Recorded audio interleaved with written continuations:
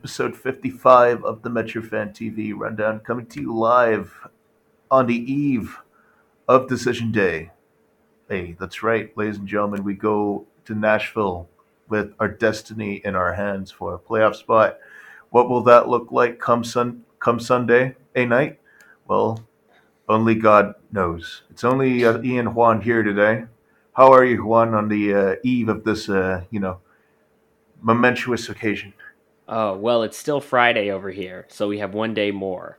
So I'm gonna relish this time before then. Are you gonna sing some Les Mis for us now with that? Get it? Oh, One day I more. Ha I ha ha I ha forgot that. I've ha. seen Les Mis once, I think, at a community theater in Miami, Florida. Was it the best? I'm gonna say no, but I would say yes, actually, to be honest with you. yeah, it Like, I was think pretty good. I, not even like earnestly. I feel like Les Mis is one of those things that you can kind of shit post through. You know, Oh yeah. like only losers take this shit seriously. Like Oh it's yeah, I think one of the teachers who was like chaperoning, he was like had his iPod in, and we're like, what are you listening to? And he's like, oh, I'm listening to Van Halen. Like, what? that's the way you go, man. That's the way you do it. You think Jimmy from what Jimmy from the local high school is a better singer than Eddie Van Halen. Nah, fuck that, man. I'm listening to Jump like 10 times out of 10. Like not.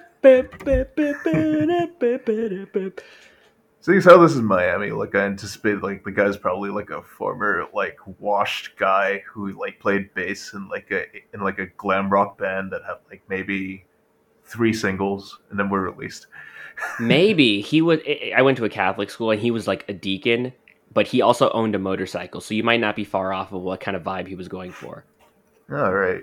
It was He like, yeah, also I was listened in. to. He also loved Pink Floyd and loved making jokes related to Pink Floyd, even though these teenagers don't know who Pink Floyd are. I was gonna say yeah, he was in Motley Crue before they got famous. You know, Right. the Pete Best of Motley Crue, if you will. And that's kind of a fate that's kind of dire, actually, if you really think Yeah. about it. Jesus More like Christ. Pete Worst. All right, we have to talk about this team, the New York Red Bulls. Um. Well, I was trying to angle for a sausage joke, but um, you know, yes. Let's move away from this now. Whatever this is. Yes. Let's talk about soccer like we begrudgingly do on this podcast, right? We talk about soccer on this podcast, and I think the situation going into this Sunday's game against Nashville, right? What has got us here is a last gasp win against Montreal at home off of a Patrick Klimala cross that was headed back across goal by Caden Clark and being put into the net by Fabio, right? Bagged us that 1-0 win, last gasp. And, like probably the world's most frustrating 0-0 draw against Atlanta at home in our home closer, right? Which was also the last game for a certain Fernando Ruiz. Congratulations, Pedrino, on your retirement from everybody here. But that being said, we still have business to do, right? We still got business to do. And, I think if we're going to be getting there, the fact of the matter is going into a game against Atlanta with a team that was bunkering hard, right, most of the game, right, Yeah. trying to do everything within their power to prevent chances from being created, right, And to run down the clock. and to run down the clock, right. I haven't seen such a pure, manifestation of Catenaccio in a very, very long time, right. But that seems to be what Atlanta's game plan was going to be. This kind of bodes for playoff scenarios, right, where you have teams that are trying to defend some kind of lead, right, going into a second leg and are just going to bunker down and prevent, basically focus on frustrating chances rather than going forward to attack, like say at a home tie, right? Same scenario, right? And I think it's in that way it was a test for that kind of scenario. The deal is that I think with some better finishing, right, that was a test that we could have passed, Yeah. right? And the deal is, as we've said many times in recent weeks, right, the book on this team is that we won't necessarily give up a lot of goals, right? But ties are only going to get you so far, right? when it comes to trying to put out, um, you know, um, trying to string together a run of results, right? And for the most part, it can be a case where, for this Red Bull team in particular, all you need is one goal to get a result. But the deal is that you have to even in this last game, right? Trying to, even in these last two games, I should say, laboring to get that one goal that you needed has been kind of laborious, right? These chances are coming, but we're not taking them, so to say, right? It's either we're being let down by a final ball, we're being let down by the lack of anybody who's been capable of playing in our strikers with any regularity. But it's also down to, I gotta say, I mean, like a lack of clinicality, right? A lack of better word. What are the chances that come by? But that being said, I mean, the very fact, I think that being said, um, it's it comes down more, right? I think to this idea of constant chance generation, right? While we're seeing an uptick in that, right, in recent games, like we're still not really seeing it with any regular, like as regularly as we'd like. I think, and that kind of points to me with a bit of with the incongruity in attack that still remains, right? I mean, we have to remember that this is not necessarily Plan A, right? This formation that we've chanced upon in the second half, not chanced upon, but this formation that we devised in the second half of the season, this isn't Plan A, right? We did not recruit the players to play the system going into the season because the assumption here is that we be playing a diamond with two shuttlers and you know the wide players kind of tucking in and serving as like you know a link in the attacking third, right? But now with the 4-2-3-1, where you're kind of playing like two central midfielders, like deeper lying central midfielders, right? And you're and a striker, right, as the linking 10 in the absence of Omir Fernandez, right? You're starting to see why, I mean, I think this incongruity, right? This incongruity where we've gotten the ball into the attacking third and then, like, it doesn't quite go the way that we intended is kind of a product of that, right? You obviously, I think, from my personal view, you have a very capable striker who's good at creating opportunities for himself in Patrick Klimala, right?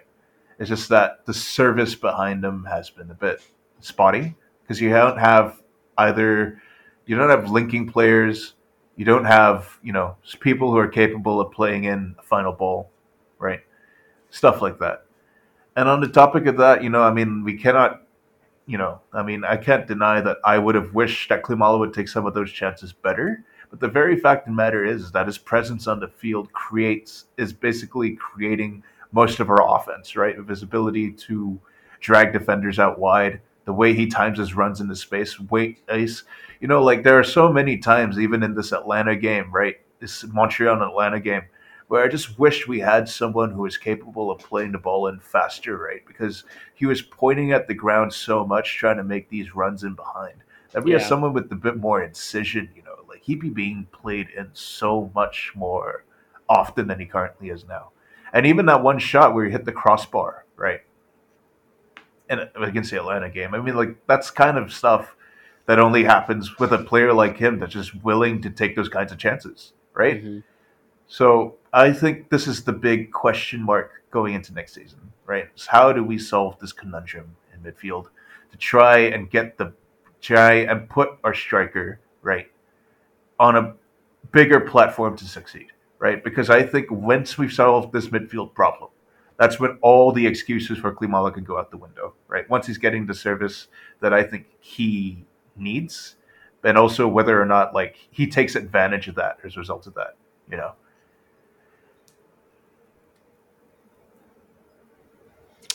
Yeah, I mean, I feel like you nailed a lot of point. I don't know how much I can add to that, but it's sort of like the story of these past two games is I just don't think we were gonna run like I feel like after the Montreal game, like we kind of ran out of that magic sauce.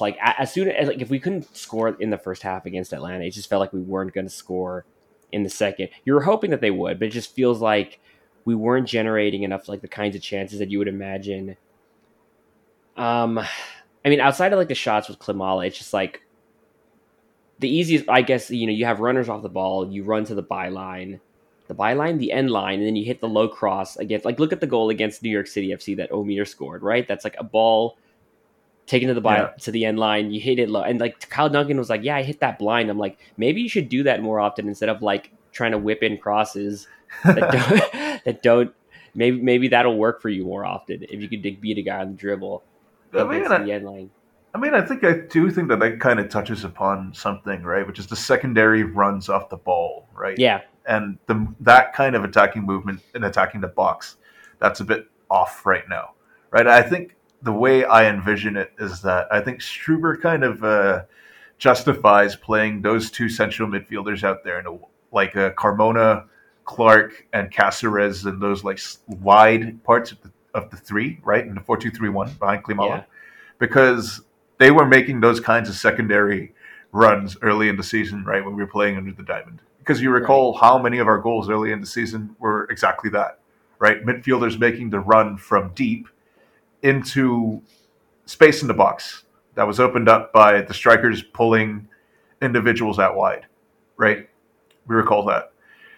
And I think the thing is I think some of that hasn't really quite been captured recently, right? I do think that there are elements where there are aspects where the players look a bit gun shy in making those kinds of runs because I don't really think they really know like their timings necessarily on when they Yeah, can make those kinds of runs when they're played in a more advanced position. I think the only guy um, that's really made a case for himself, I think, in recent weeks is Caden Clark. I think we've been harsh on him, right, ever since his bout with appendicitis. But I think the space interpretation, right?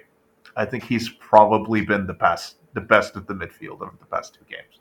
hmm, Once again, that interpretation of space, and it's not just in the fact that he's making these secondary runs, right? It's the counter pressing stuff as well, which is a big indicator, I think, the counter pressing movements of a player that understands where he's supposed to be on the field at any given time, right? And the fact that he's looking like a menace in the press once again, I think is a really good advertisement for him. And I think another thing that's kind of interfering with that, I think Fabio doesn't really look very comfortable, right, you know, in this role as a 10 necessarily. And I never thought we'd be in a situation where the lack of Amir Fernandez, right, is causing squeaky bum time for the season, oh yeah, right? Like, who would have thought, right? Literally the only guy that's capable of like doing the linking combination and like secondary running in that and making those secondary runs in that 10 role, right? Omir is a very crafty player who knows how to interpret that space and knows how to create opportunities for himself, like grilling off the space that other people create. And I think so far we haven't seen anyone who has been able to replicate that same role, right? no, With a striker like Fabio, I think a player like him isn't really. I'm starting to sour on him playing as like a with a playing as a facilitator because as we know, like playing as a central attacking midfielder is oftentimes less dynamic than say as a striker where you're leading the line and you have more license to go make runs, right, yeah, to stretch the midfield. Whereas as a attacking midfielder, like I think you're kind of as in a more withdrawn role, you're sort of playing a bit more static, for the lack of a better word. I don't know if yeah. I'm really phrasing what I want to say like We need to correctly. show him clips of Peggy Luyandula. Like, this is what you need to do. Yeah, yeah, or like even Riquelme, I guess. Nah, actually no.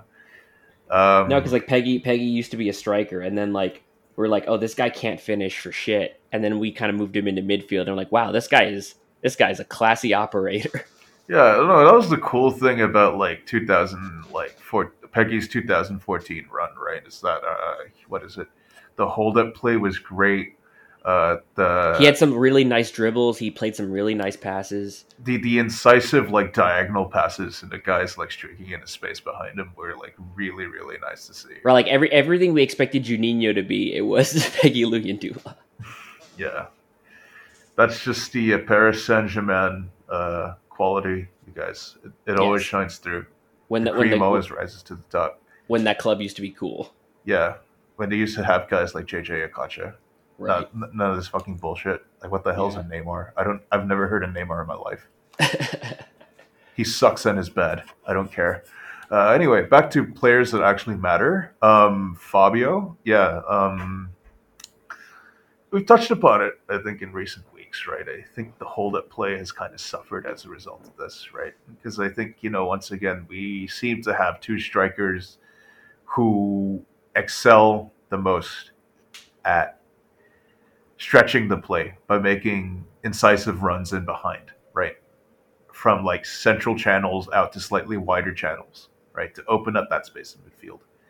And I think there were times this game where you could kind of see Fabio and Klimala like kind of getting in each other's spaces, trying to make the same runs, And I think in a way,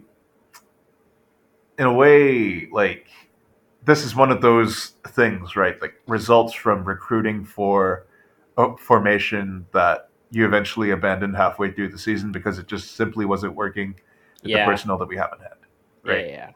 This is unfortunately one of those things that will happen, right? Fabio will end up looking a bit lost, I think, because he can't make the runs that he needs to be, that he prefers to be making.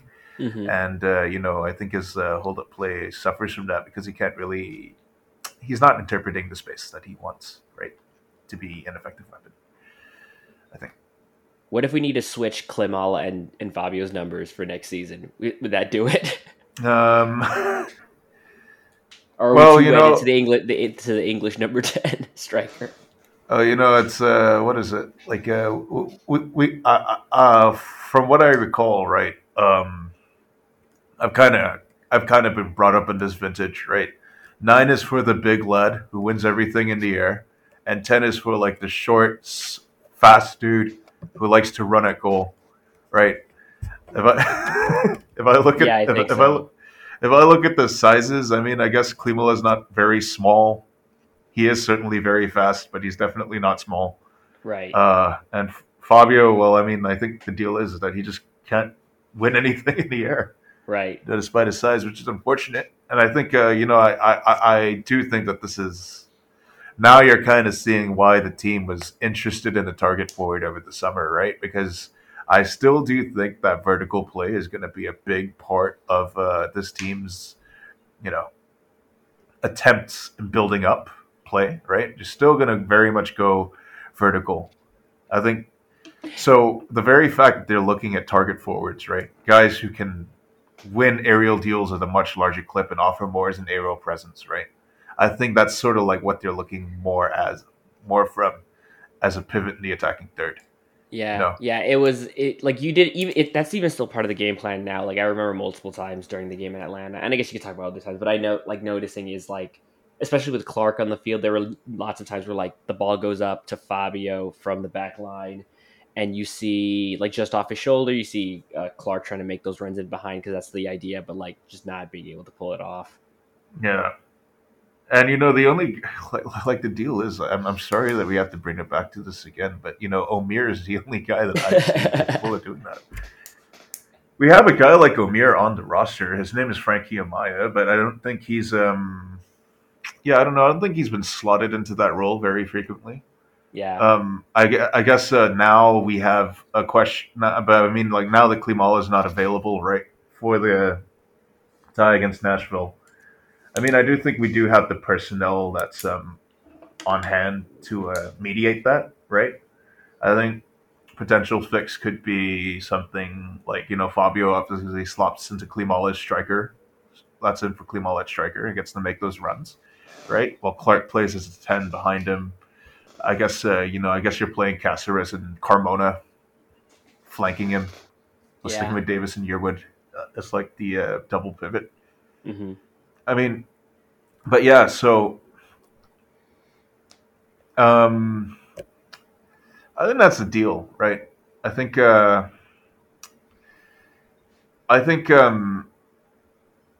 I think some of the criticism I think that's been levied, I think towards Klimala that I've observed. I mean, some food for thought naturally would be the fact that, yes, I agree. I think the finishing could be better at times, right?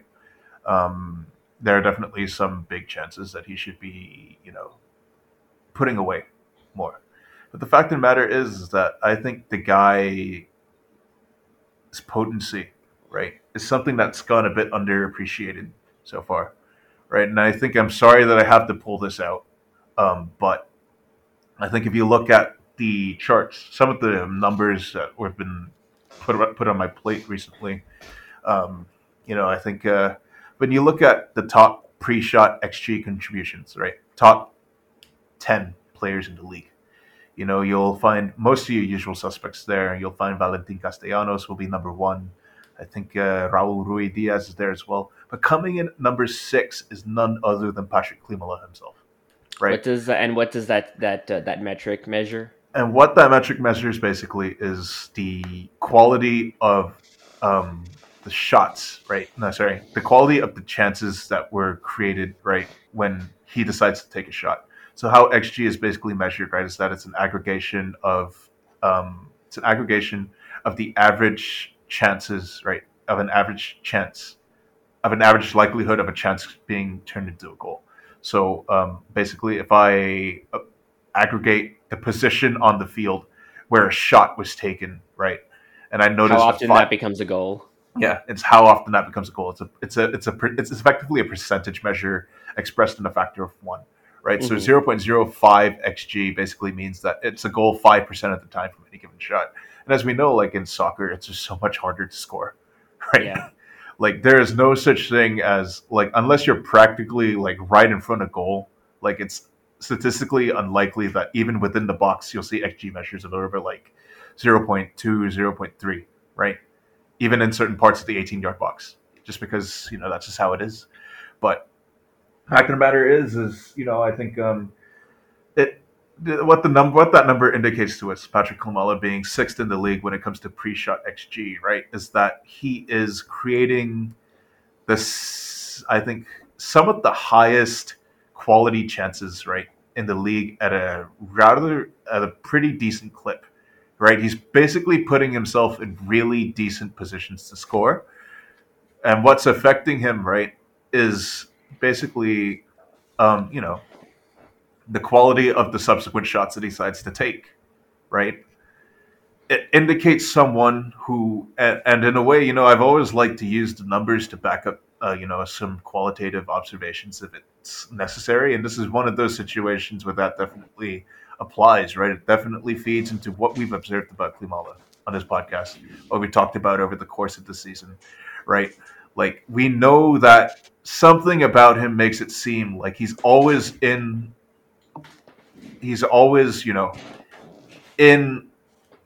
a position to score or take advantage, or he's generating a ton of offense by himself.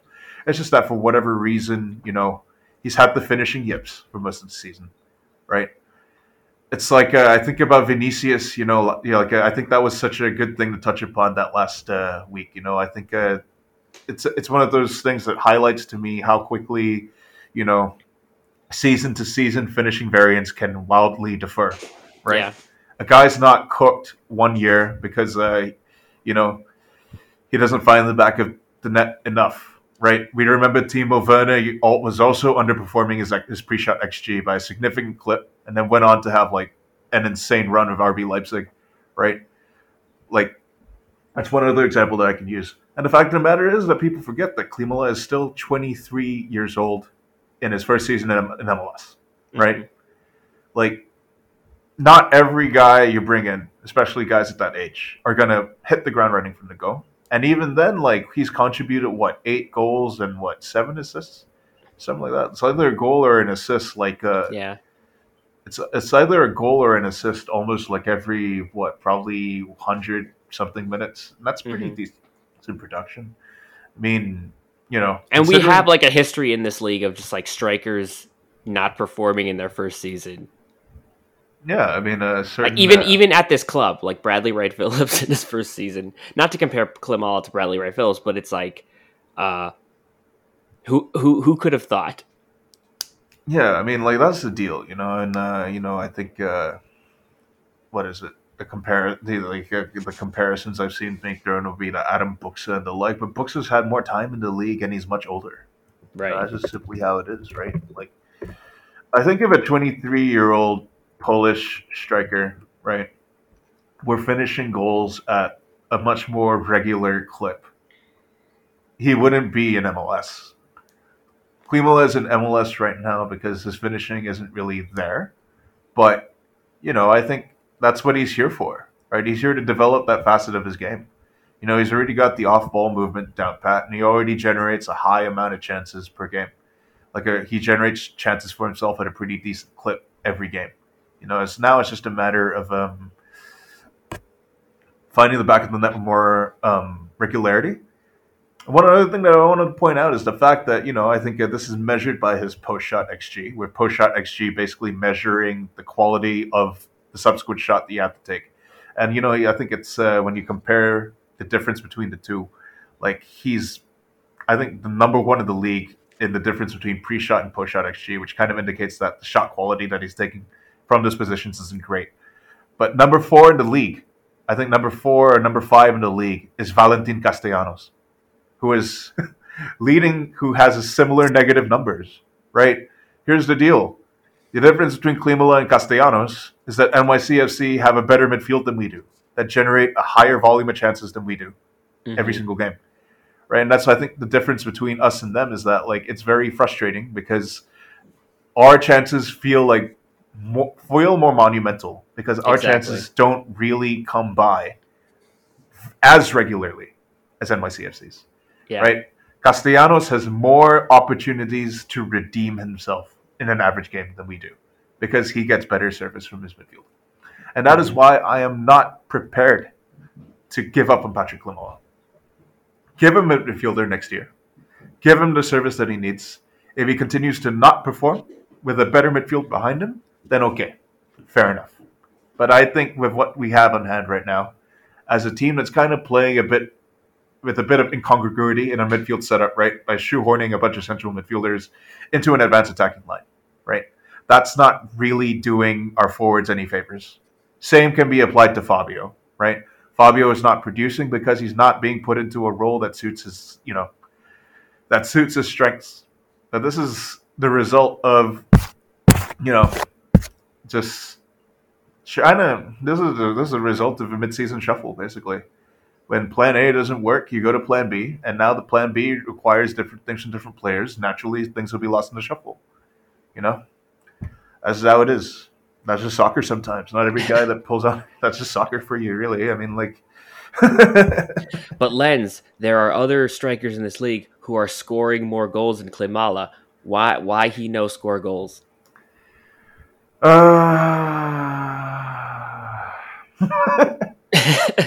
Look, I mean, at the end of the day, when I look at us and I look at the Vancouver Whitecaps, I would 100% prefer to be what? Us. Like the team from NASL? Yeah. The team that Paul Mariner played for or whatever? I think we're talking about the, what is it? We're talking about Volkswagen Football Club. Oh, no. Vancouver. Isn't that the team that folded after Eric Hasley left? No, I think they were managed by a Welsh bin man for a bit, but then, he upped and left. Wonder what happened there. Yeah, hey, guys, here's a name for you. Remember Kakuta Mane? Yeah. Whoa. Here's another name that MLS heads will recognize. Freddie Montero. Whoa. Here's another one. Alphonso Davies. Oh, wow. Oh, how about Camilo Sanvezo? Whoa, Camilo. Wow. How about David Cumiento? That's not a real name. Shut the fuck up. He was. No. He was like, kidding. Okay. I'm just kidding. God, it's my irony bits. My God. Does nobody understand irony in this day and age anymore? It was an Switzerland. That's not a real country. It was an uplifting. Shut the fuck up. such things exist. I don't know. Um, where was I? Yeah, I mean, look, I mean, I'm not going to get involved in the whole Brian White discourse.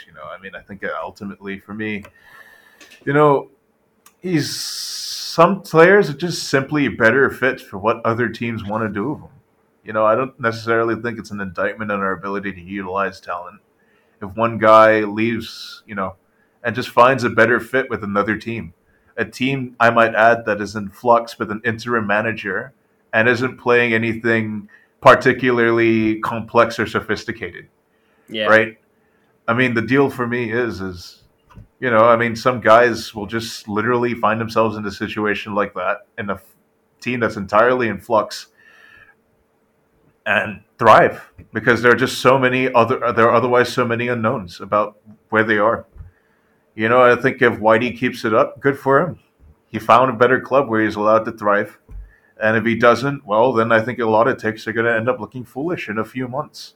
We can only tell once Vancouver bring in their new manager.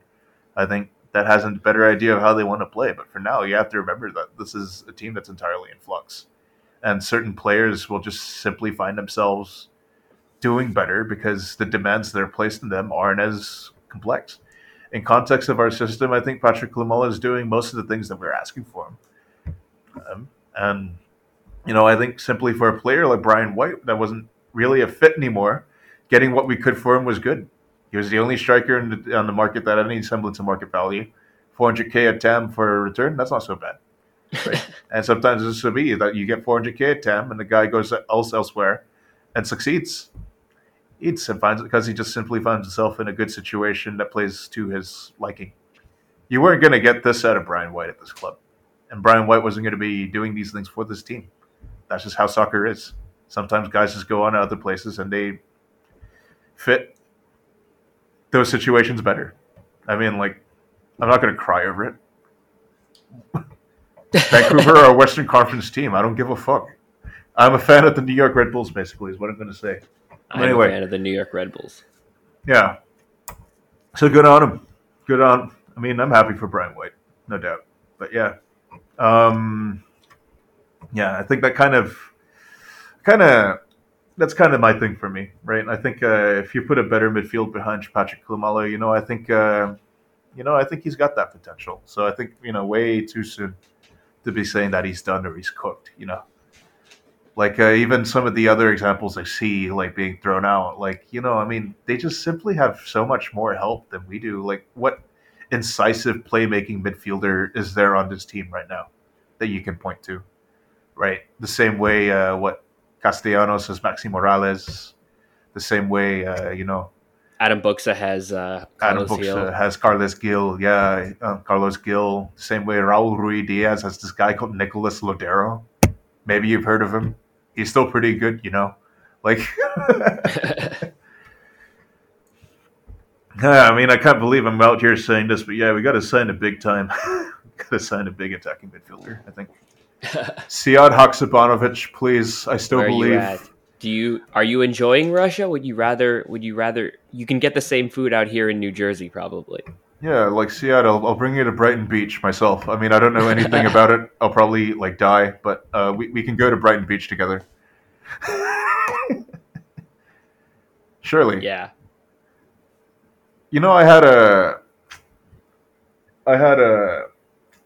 I had blini, I think, for the first time a couple days ago. That was really tasty. Yeah, like nice. as an A side, I think farmer's cheese is farmer's cheese is one of those things that I can't believe Russians have been hiding from us this whole time. But I dig it, and it's really easy to do at home apparently. But I'm not going to make a giant mess out of my kitchen to do it. So anyway. That being said, yeah. Let me think. I don't know. Does anything stand out to you over the course of the game? I think we've touched upon most of the things, right? I mean, it really is. It's like, I know we're going into this game in Nashville, and we could have made the playoffs with the result against Atlanta.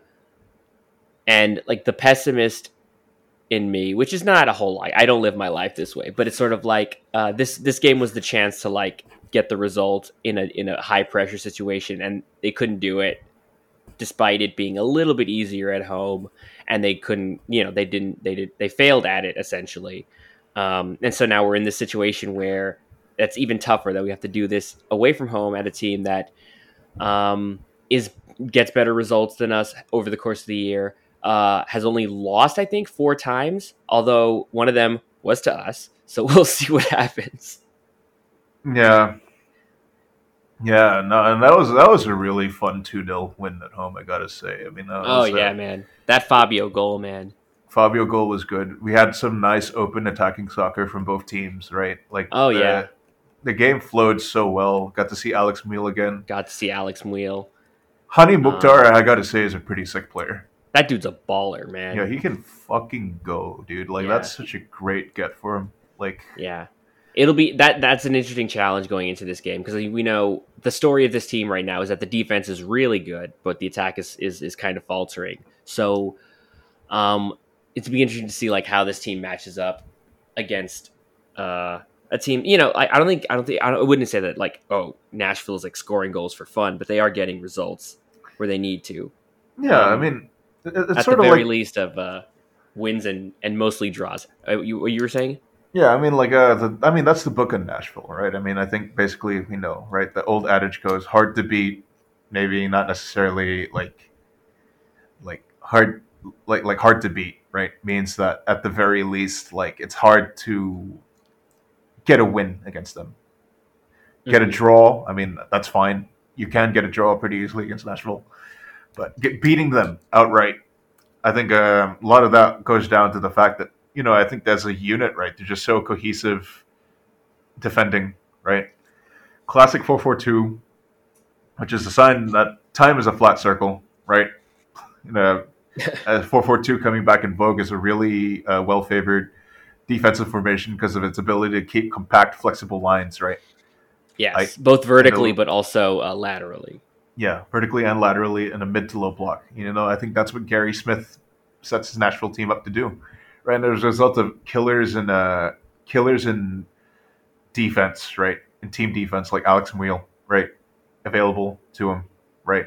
That just makes that kind of style of play like so much more potent, right? I mean, it reminds me of when Nigel Pearson had a. It reminds me of Nigel Pearson's Leicester, right? And I mean, they didn't play a 4-4-2 necessarily, but they played in a 4-2-3-1, and they just ran hard like all game, like running dudes ragged.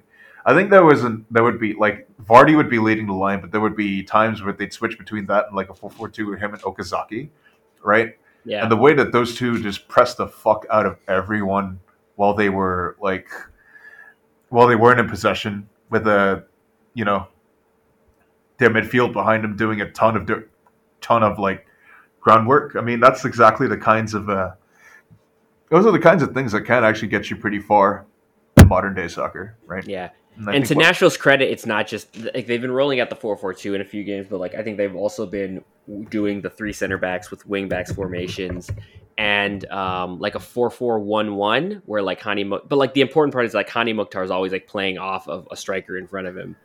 yeah, and I mean, he's got that Red Bull DNA, right? you definitely see that when you see him in action, right? That one year that he spent on loan with Salzburg, Right. like you know, a hell of a get for him. You got to say, like the way he's thrived. Um, you know, so that's kind of like the book that's going in here, right? I mean, I think before we delve into Nash, yeah, I mean, basically, when you had put two teams that are tough to crack against each other, right? I think the margins are going to be even finer, right? A team that's already deciding most of their games by very fine margins, like that's the chances are going to be even harder to come by, I imagine. Which means that this is our final exam, basically.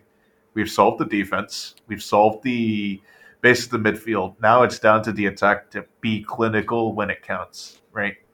Hmm. When the chance comes, you have to take it. I mean, have to use sports dad adages here, but that's basically what it comes down to, right? You have to go into this game assuming that we're only going to have one chance to win it, and you have to take it when the time comes, right? So it's at this point in post that I'd like him to start playing 8 Mile over. Sorry, lose yourself. Sorry, I want to play Lose Yourself.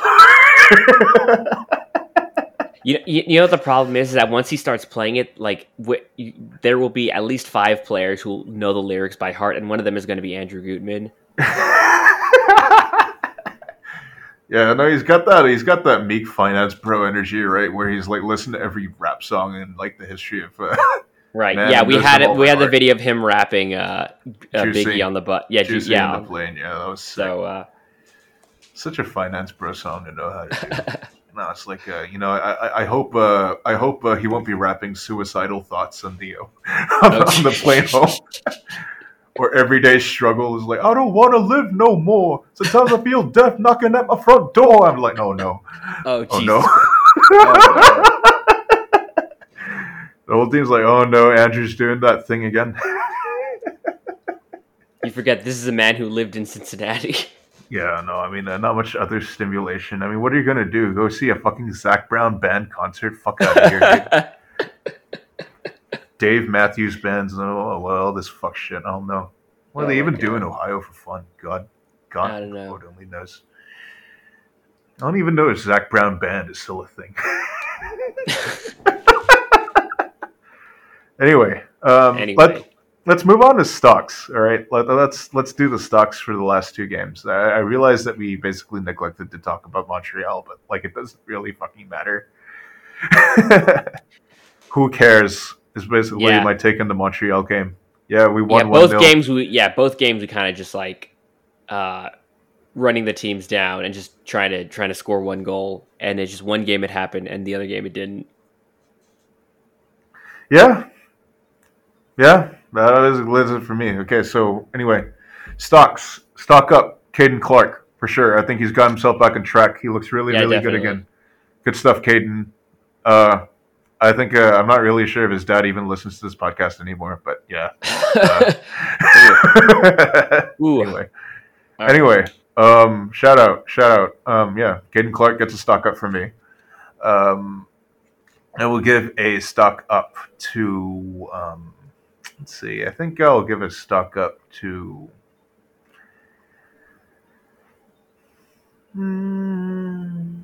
I'll give a stock up to. John Tolkien for obvious reasons. I think the left channels looked a lot more cohesive. I think with him there in that left-hand side. Yeah. Definitely. But I think giving John Tolkien a stock up at this point of the season is like yeah. At a certain point we're gonna have to give like stocks for the whole season or something like that. I mean, if anything, like I think his stock basically remains at the level that it was. I wouldn't even really say up. So everybody, I presume, will get. I think basically I'm at this point where everybody on the team maintains their stock, save for save Fabio, unfortunately. I will knock Klimala a little bit for his finishing woes, but not too much because I am still convinced that you have a really, really good player there that's just waiting to be unlocked with a good midfield, right? So Klimala gets a minor stock down for me. And I think I'll give a stock down to...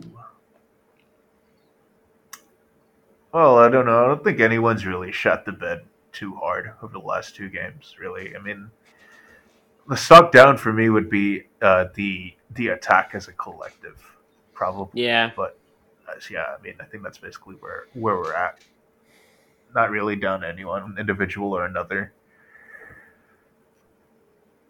I don't know. Anything for you particularly egregious that you'd like to address? I don't think so.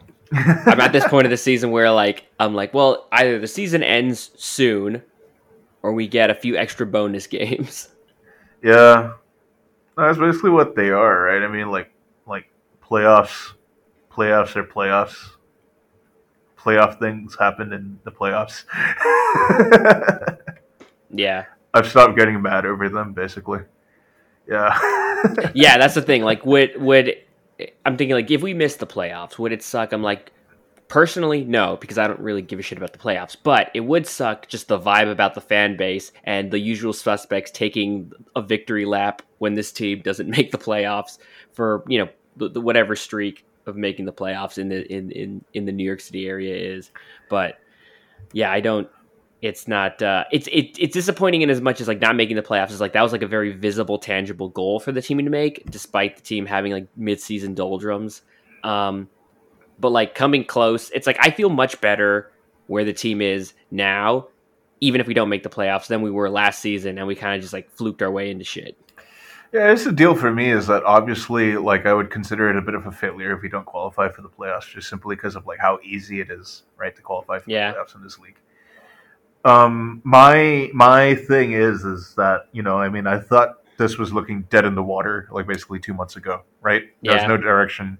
It was putrid. We were struggling to create anything against the likes of fucking Chicago and Cincinnati, right? Like that was like blackpilling. Quite frankly, that was blackpilling. But now, we were listening to Midwestern emo every night. exactly. Like, um, let's see. So, like, like the thing is for me is that fast forward a few weeks, and now I think right that there is a foundation for next year that we can build on. Right, that's sort of been the storyline for the second half of the season for me, is that this project isn't actually dead in the water. Right, I think our defense alone is enough of a foundation, right, for a really, really good team. Right, they're stingy.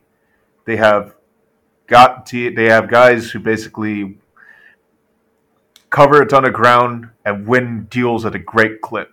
Right, fantastic out of your center back formation, center back pairing, and you can configure between 2 to 3 center back lineups pretty flexibly. Right, that's the foundation for the team, right? Even the double pivot of Sean Davis and Drew Yearwood as well, right? They've really helped with that midfield spacing, looking less porous in midfield. But I think, yeah. So that's the thing for me, right? I mean, the very fact that we're even back in the playoff push to begin with, right? And we go into the weekend with a win or a draw deciding our destiny, right? Basically, being able to claim our own destiny by playing for a draw, even maybe sneaking out with a win. And even I'd like to point out that a home playoff game isn't mathematically impossible. Yeah. It is highly unlikely, but it could happen. I wouldn't hold my breath on it. It could happen, but it could happen still. That all things considered, right? I mean, I think I'm with you on that front, right? I mean, I'm obviously I'm a lot higher on this team than I was like maybe say when we were talking in like August or September in the doldrums of that really putrid summer run, right? Yeah. Like where, yeah, and we don't really need to litigate those days, but now we talked about there being a semblance of a plan week to week being reintroduced, and you're starting to see that again, right? And even now, um, compared to where we were in August and September, even the chances are coming by more frequently again. It's that we haven't taken them, right? Yeah. Defense is good. Midfield is a work in progress. Attack will get there when the midfield sorts itself out. So, the deal is I would obviously like for them to make the playoffs. I would still consider not making the playoffs an indictment, right? I don't think we should be proud of missing the playoffs because of how easy it is. But that should also not negate from the fact that we have a foundation for something, right?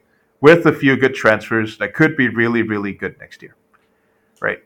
And also on top of that, the outlook for this team for most of the talking heads and media were like what 13th, 12th, whatever have you. I mean, 10th or something, 8th. yeah, and obviously I'm not gonna put, but I mean, like that aside, I'm not gonna put like owning MLS Digital as like a trophy for the year because obviously I would like nothing would own people more than actually going out and shithousing your way like to a trophy. So I would like for us to at least put ourselves in that position. You know, I don't consider it a win necessarily that we've already flown in the face of what were very low expectations from media folks in any way. Like, why are we like giving them so much stock to what they think about this fucking team? We all know they're idiots. So why do you have to lend them a platform? Why do you have to lend them any credence? Like, quite frankly, as far as I'm concerned. Um, yeah. So, yeah, I mean, I'm with you, but I'm also not with you, right? No, I get you. Yeah. I would like for us to make the playoffs, but I'm not going to throw all my toys out the pram, right? Because I Right. guess I think people a pretty good point was brought up. I think to me a couple of days ago that if this is the way that we're going to be playing for a playoff run, like I don't know, I want to be able to enjoy a playoff run. You know what I mean? Right. Rather than just kind of futz your way through it. Although I would guess it would be with enjoying in a way if we do shithouse away 1-0 in every game to winning the damn thing. So I liken it to like Scotland qualifying for a major tournament. Like, are we going to win this? I don't know, but like qualifying for it is pretty good. yeah, I guess that's fair. I mean, it's fair considering where we were again, right? 2 months ago. Right, exactly. And it's So like I think the point is of like missing the playoffs and sort of like doing a debrief of why we did, and it's just like losing, like dropping 2 games to Chicago or whatever, dropping a game to Toronto, like teams that suck. having one fit center back and that fit center back being Amro Tarek would Right. probably rank Just pretty high looking at up all there the as well. teams below us on the table and seeing how many we dropped points to, and it's like, oh boy. Yeah, that's just straight up distressing. Like even outside of like freak results, like we like just two if we snatch points in 2 of those games, if we snatch like 6 points against Chicago, then you know. Yeah, here's the deal, right? I mean, like the Chicago results piss me off the most because now they're going into their last regular season game about like 6 or 7 players. Without 6 players, they're just like, oh yeah, our season's over. Your lease is done. The landlord's outside. Francisco Calvo, you can just go to Costa Rica right now, pal. There's nothing for you. we bought a one-way ticket to Costa Rica. just go help Los Ticos in World Cup qualifying, pal. It's okay. Right. We got this. Like, yeah, I don't know, but you know, like nothing was more maddening for me than like tying Cincinnati at home, like 0-0. Like, what the fuck, dude? Seriously? Yeah, the 0-0 draws are not great. It's like I don't know where they rank on. I like the peak of 0-0 draws at home is the DC one in 2019, just because of the immortalized picture at the end of the game. Yeah. No, yeah. Of the South Ward. Was it worse than? I don't think that was much worse because there's just a feeling of hopelessness. Even the game against Atlanta, it just felt like, oh, we could sneak a point. We just got to do it. And then against DC, that game, it was just like, oh boy. Yeah. It's a funny picture, though. I still laugh every time I see it. I have it on my phone. It makes me laugh every time I see it. I think Fernando's face is the crux of the whole picture, but every time I look at it now, I see something new. It's so good. I discover something new in that photo every single time, which is amazing. Just a perfect tableau. The perfect vibes. Yeah. Just perfect vibes. Anyway, I think we'll just we'll wrap up the episode, I guess, with relitigating some of the stuff that we talked about in Nashville, right? About what we have to do in order to get a result. And really, I think, like we said, right, tough team to beat, especially on the road. I don't think they've, if I'm not mistaken, they have a really good home record. If I'm not mistaken. Isn't it something like they haven't lost a game all season at home or something like that? Like, I can't remember.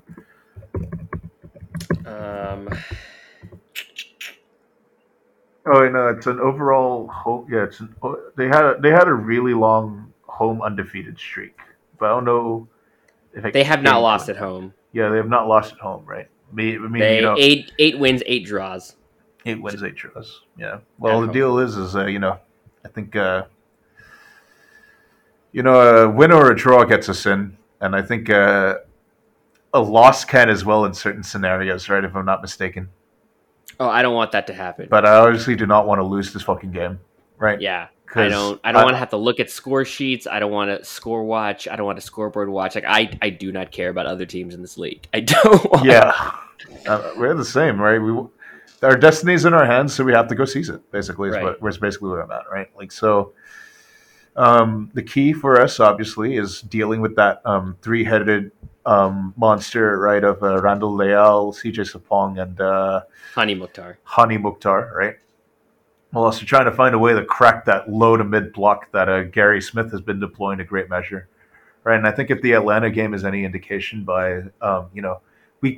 we do have ways of breaking down teams that are sitting back defensively, right, and playing on counterattacks. We do have ways of dealing with that. Our defenders in the Atlanta game snuffed them on the transition every single time, right? And I think Andres Reyes was there was that one-on-one deal that I think Sean Nealis won that was really, really good. We have guys that are perfectly capable of dealing with counterattacks in that manner. Yeah. Right? If there's any indication is that we will have chances will present themselves against teams that are playing defensively against us, right? It's just going to have to be a matter of us seizing it. Right? Patrick Klimala's absence will be felt, I'm sure, but you do have a backup in Fabio who plays the same way and likes to make the same kind of runs. So, I think a lot of responsibility is going to be resting on him, especially now that he's being restored to like his favorite role, right? So, I do think that there are grounds, right, for us to get a result on the road against Nashville that puts us in the playoffs, right? All of that in time will be revealed Sunday morning, right? I think for me. No, it'll be Monday morning. Jesus Christ. Sunday afternoon, right? 4 p.m. Yeah. Yeah, so, unfortunately, that's another kickoff that I'm not going to be able to make because, Jesus fucking Christ, 4 a.m. on a work day? Are you kidding me? Like, I can't do that, dude. Like, that's me looking at the J League kickoff times like, oh, Jesus Christ. Yeah, it's just watching the highlights and people are nice enough to send me, like, clips and tape delay. That's basically where we're at. Yeah. So, I think to close out Metro Fan TV this week, my philosophy is very simple: just win. That's all I really got to say. Yeah. Have any closing thoughts to close out the episode, sir? We have a goal in mind, and the goal is so clear, it's so sharp like a knife in this moment. Which flavor Red Bull did he drink at the press conference today? Today? I know he was saying he had a choice between the red or the blue one or whatever. Something like that. Or like but I don't remember which one. Well, I certainly hope that there'll be a commiserative toast, I think, after the game, that's for sure. I would be rather upset if that were not. But anyway, just win. Win, baby. I don't have a joke for that. Just win. Just win. Just be like, yeah, you guys have lost before. That didn't feel good. So do the opposite of that. Yes, please do the opposite of losing. Do the opposite of losing. So that the fans can be the opposite of sad. Yes. At least for the moment. Everything is only temporary, Juan. Everything that you feel is fleeting. It'll fade eventually. In fact, I am forgetting how I feel right now. Wow. Perpetually. Yeah. And on that note, all these moments in time will be lost like tears in rain. That's your Fan TV saying good night.